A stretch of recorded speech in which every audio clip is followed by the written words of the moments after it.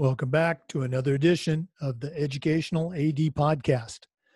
We couldn't do this without the incredible support of our sponsors, and we want to start by saying thank you to all of them. First, thanks to our diamond sponsor, Varsity Brands, including BSN, Varsity Spirit, and Herff Jones. Varsity Brands, elevating student experiences in sport, spirit, and achievement. We also want to thank our platinum sponsors, Ephesus Lighting, innovating a brighter future at every level. Gilman Gear, always a step ahead. Camp Mobile, where teams communicate better. Hometown Ticketing, simple and easy online ticketing. And Vital Signs, bring student achievements to life. Thank you to all of our great sponsors. Welcome back to another edition of the Educational AD Podcast. Our guest today is Catherine Tonko Ong. She's a certified master athletic administrator, and she's the director of student activities at the Brent International School in Manila in the Philippines. So Catherine, welcome to the program. Thanks very much, Jake. I'm so honored to be here.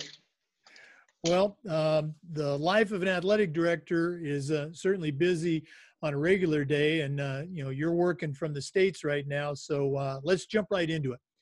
We always like to let our listeners have a chance to get to know our guests. So tell us a little bit about yourself, where you went to school, where you grew up, college life, and maybe how that got you into a job in educational athletics. Okay, so I come from two backgrounds. My father is from the Philippines and my mother is from the US. And so I've spent time in both countries. I pretty much grew up here in the US and then went back for high school and college in the Philippines. And so getting into being an athletic administrator, well, I was always an athlete growing up, but never did I think that my path would lead me to being an athletic administrator. And mine was quite an unconventional way to get to where I am now. My career was in a totally different industry, and that was in the broadcast industry. And so I've spent 12 years in that career, longer than I have been an athletic administrator. And so, and getting into being a broadcaster I was in second year college, and there was a revolution and our government was thrown out and they needed some employees to be in the news department for the government television station. And so I was told to go in by one of my father's friends, and I went in, and that was the start of my news anchoring career, which spanned a dozen years. And so that was fun, but very untraditional. So I don't have a background in education.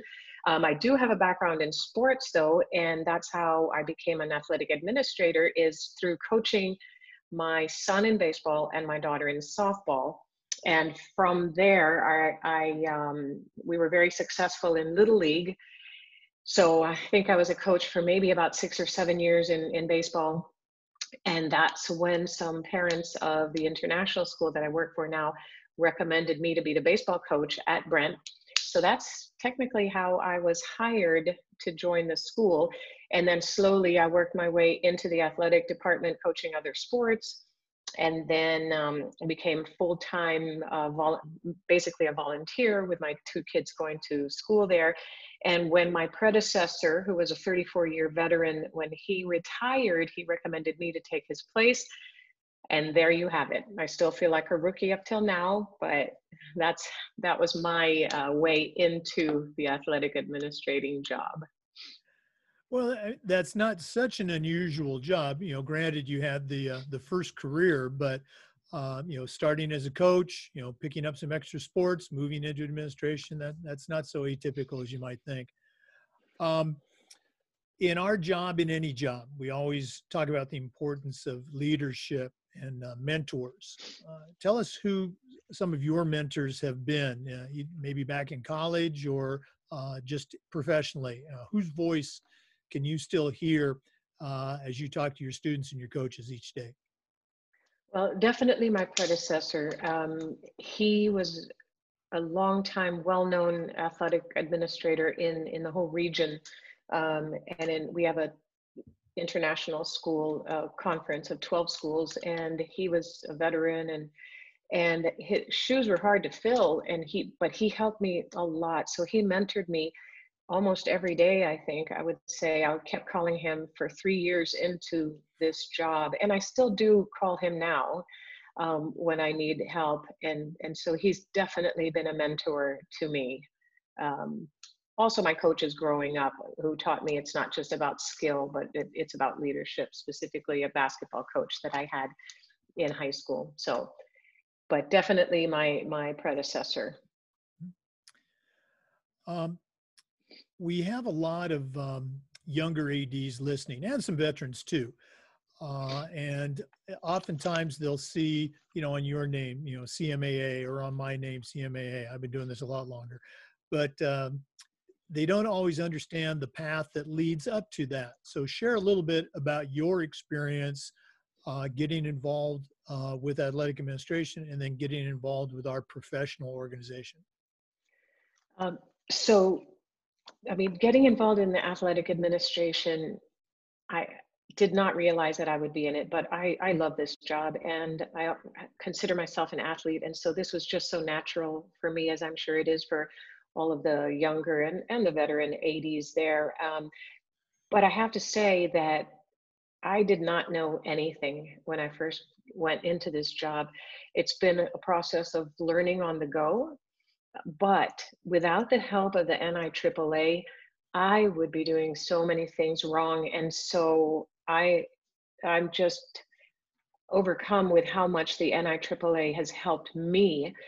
And one of the things that I wrote down about the organization is that it floored me to find out how unselfish people are and how unselfish the organization is. And it's just so many people and so many veteran athletic administrators who just want to give back, and for no other reason than just wanting to share their knowledge and their expertise. And so one of my goals, because I believe in the organization so much, is to spread all of the wealth of knowledge that the NIAAA has with regards to bringing out speakers to, let's say, to Asia, the LTI courses. One of my goals is to make the NIAAA accessible in Asia and in the Asia region, so that it's not so expensive for us to come to the national conference in December, or come to the national conference but have more knowledge and professional development, because now we have people who can come to Asia and teach it. Or even from within our organization, we've gone from maybe one athletic administrator or two who could teach in our regional conference to now I think we're up to 6 who can teach, who've taken the 790. And so my recommendation, especially for all the new athletic administrators out there, is I highly recommend the NADC conference. I mean, I've been to maybe 8 now, and I just am overwhelmed and just so appreciative of all the workshops you can attend, and then all the LTIs you can sign up for.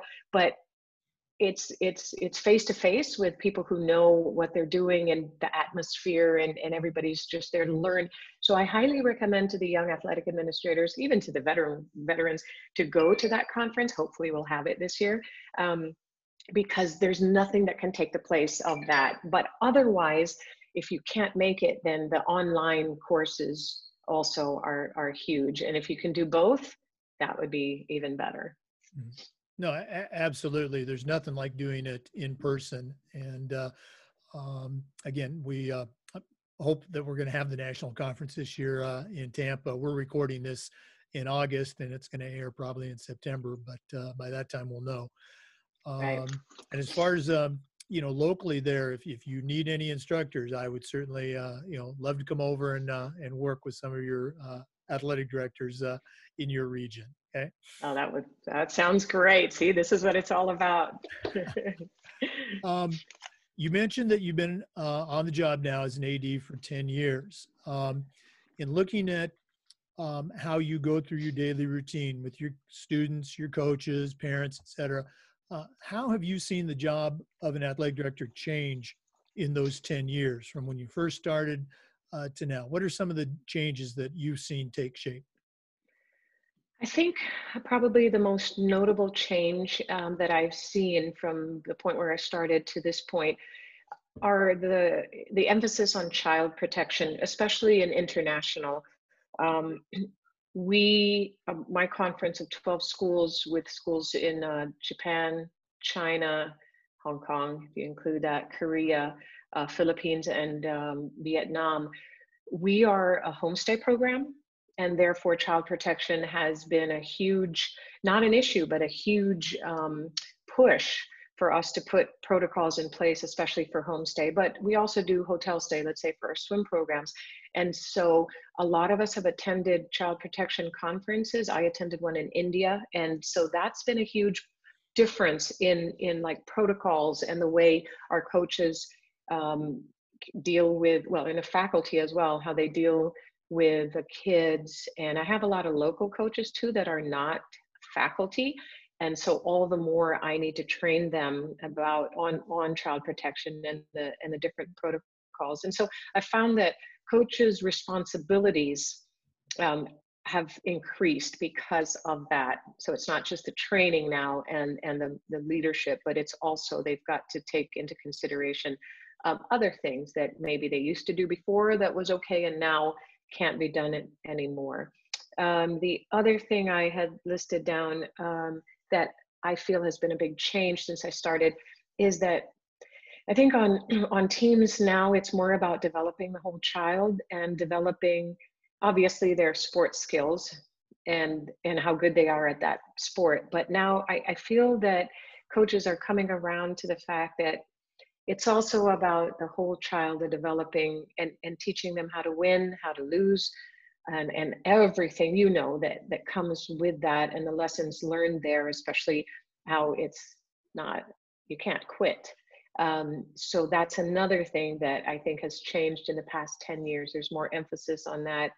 And the coaches' improvement, I think, in the very beginning when I was just trying to keep my head above water, I didn't think about professional development for my coaches. And now, thanks to the NIAAA and the other classes I've taken through the NIAAA, that takes a bigger place in my routine now, is trying to bring professional development, be it things like how to tape or the standard ones of what do you call it, first aid and AED and all of that.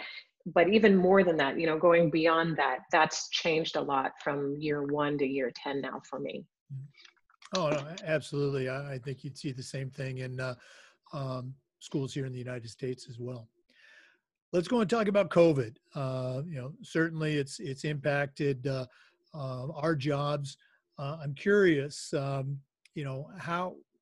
how what's the state at the Brent International School right now? I mean, what's going on? Are you back in classes? Are you planning on going back? Is it going to be virtual school, a combination?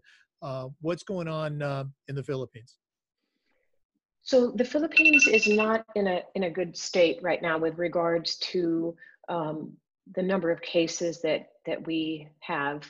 Our president has declared that all classes will be online, and he's declared it until January 2021. Now, the government can change its mind, okay? And, we're hoping that if the situation gets better, then the president will change his mind. But for right now, he's actually stated that there will be only online classes until January 2021, and that there is no activities. He's also stated no activities for the entire school year, okay?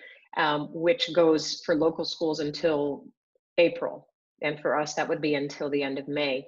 Now, again, I think that that's going to change depending on the situation. And my plans that I'm putting in place redesign and return to play protocols. So I'm hoping that by January, the end of January, we'll be able to have in-person classes again. But meanwhile, we have declared to our community that we will be online until the end of the first quarter, which is October 5. Um, but that is a hopeful prediction and will likely be online until January, unless things change with the number of cases in the Philippines. But it doesn't look like we're headed that way. Yeah. Wow. Well, we've seen in the United States a variety of responses from state to state. This state is opening without restriction. This state is completely canceled sports and everything in between. Florida, we just decided last week, our state association, that we had delayed for a month, but now it's kind of business as usual, and so we're going to see what happens. But it's going to be exciting. Well, and one of the good things about our declaring going online until at least October is that I get the benefit of seeing what you're doing in Florida and what the other states are doing and how it's working out. So I get the benefit of learning from all of the lessons that are coming out now, plus the situation with the virus itself, is ever changing. And so it's bought me a little bit of time in preparing for what will likely be a January return to in-person. So for that, I'm appreciative that I've got the benefit of seeing what everybody else is doing. Well, we'll do our best to try to not mess it up and give you a good example, at least down here in Florida. Next question. I've been asking our athletic directors this question. I'm curious as to your response. This past spring in the United States, we saw just a tremendous increase in the awareness of social issues regarding gender and race. And I'm curious as to what's your feeling of the pulse in your school, in your area. And again, the question is, what can we as athletic directors, how can we do a better job of being more aware of these social issues and how they impact our students? So in my school, the biggest social issue that the students are aware of, and the faculty as well, is the inequality in income. So we are a third world nation, and as a result, we have a huge percentage of the population who are underprivileged, considered poor. And I am so proud of our student body because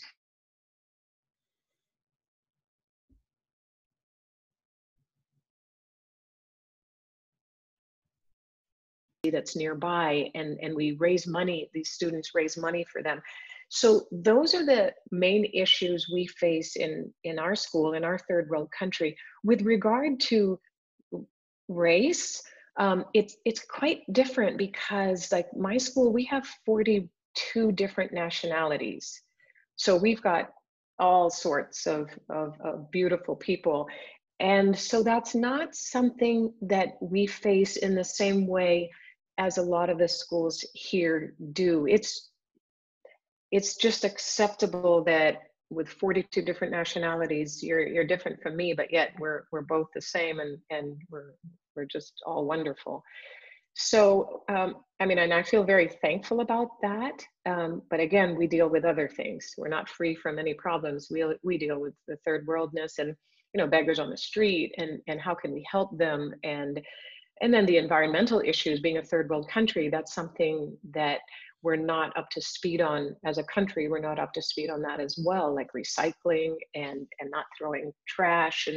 And so our students are very involved in Green Earth Ambassador and those kind of clubs and outreach. So I hope I answered your question. It wasn't a direct answer, but. No, I think it was a great answer. And again, it's one of the neat things about having you on as a guest is, we all get to hear about, how things work in not just another school, but another part of the country. So no, I appreciate you sharing. Let's go ahead and shift gears. What are some of your favorite aspects of being the athletic director at Brand International? What gets you excited about going to work each day? I love to be with the kids, and as I said earlier, I also coach. So I like mentoring the kids. There are two. So as an athletic administrator, I like to mentor them. I don't like the disciplinary side of my job because that's, I feel like, but I have to do it. That's part of it. We've got all sorts of rules and the kids break all sorts of rules. But at the same time, the way I look at the disciplining side of it is that maybe this is an opportunity where I can mentor them, and hopefully, even if they're young, hopefully some of what I say will go through. So it's discipline and mentoring at the same time. So I really enjoy being with the kids, and I get to travel a lot with the team. So if I'm not coaching, I get to travel for our conference, our culminating tournaments.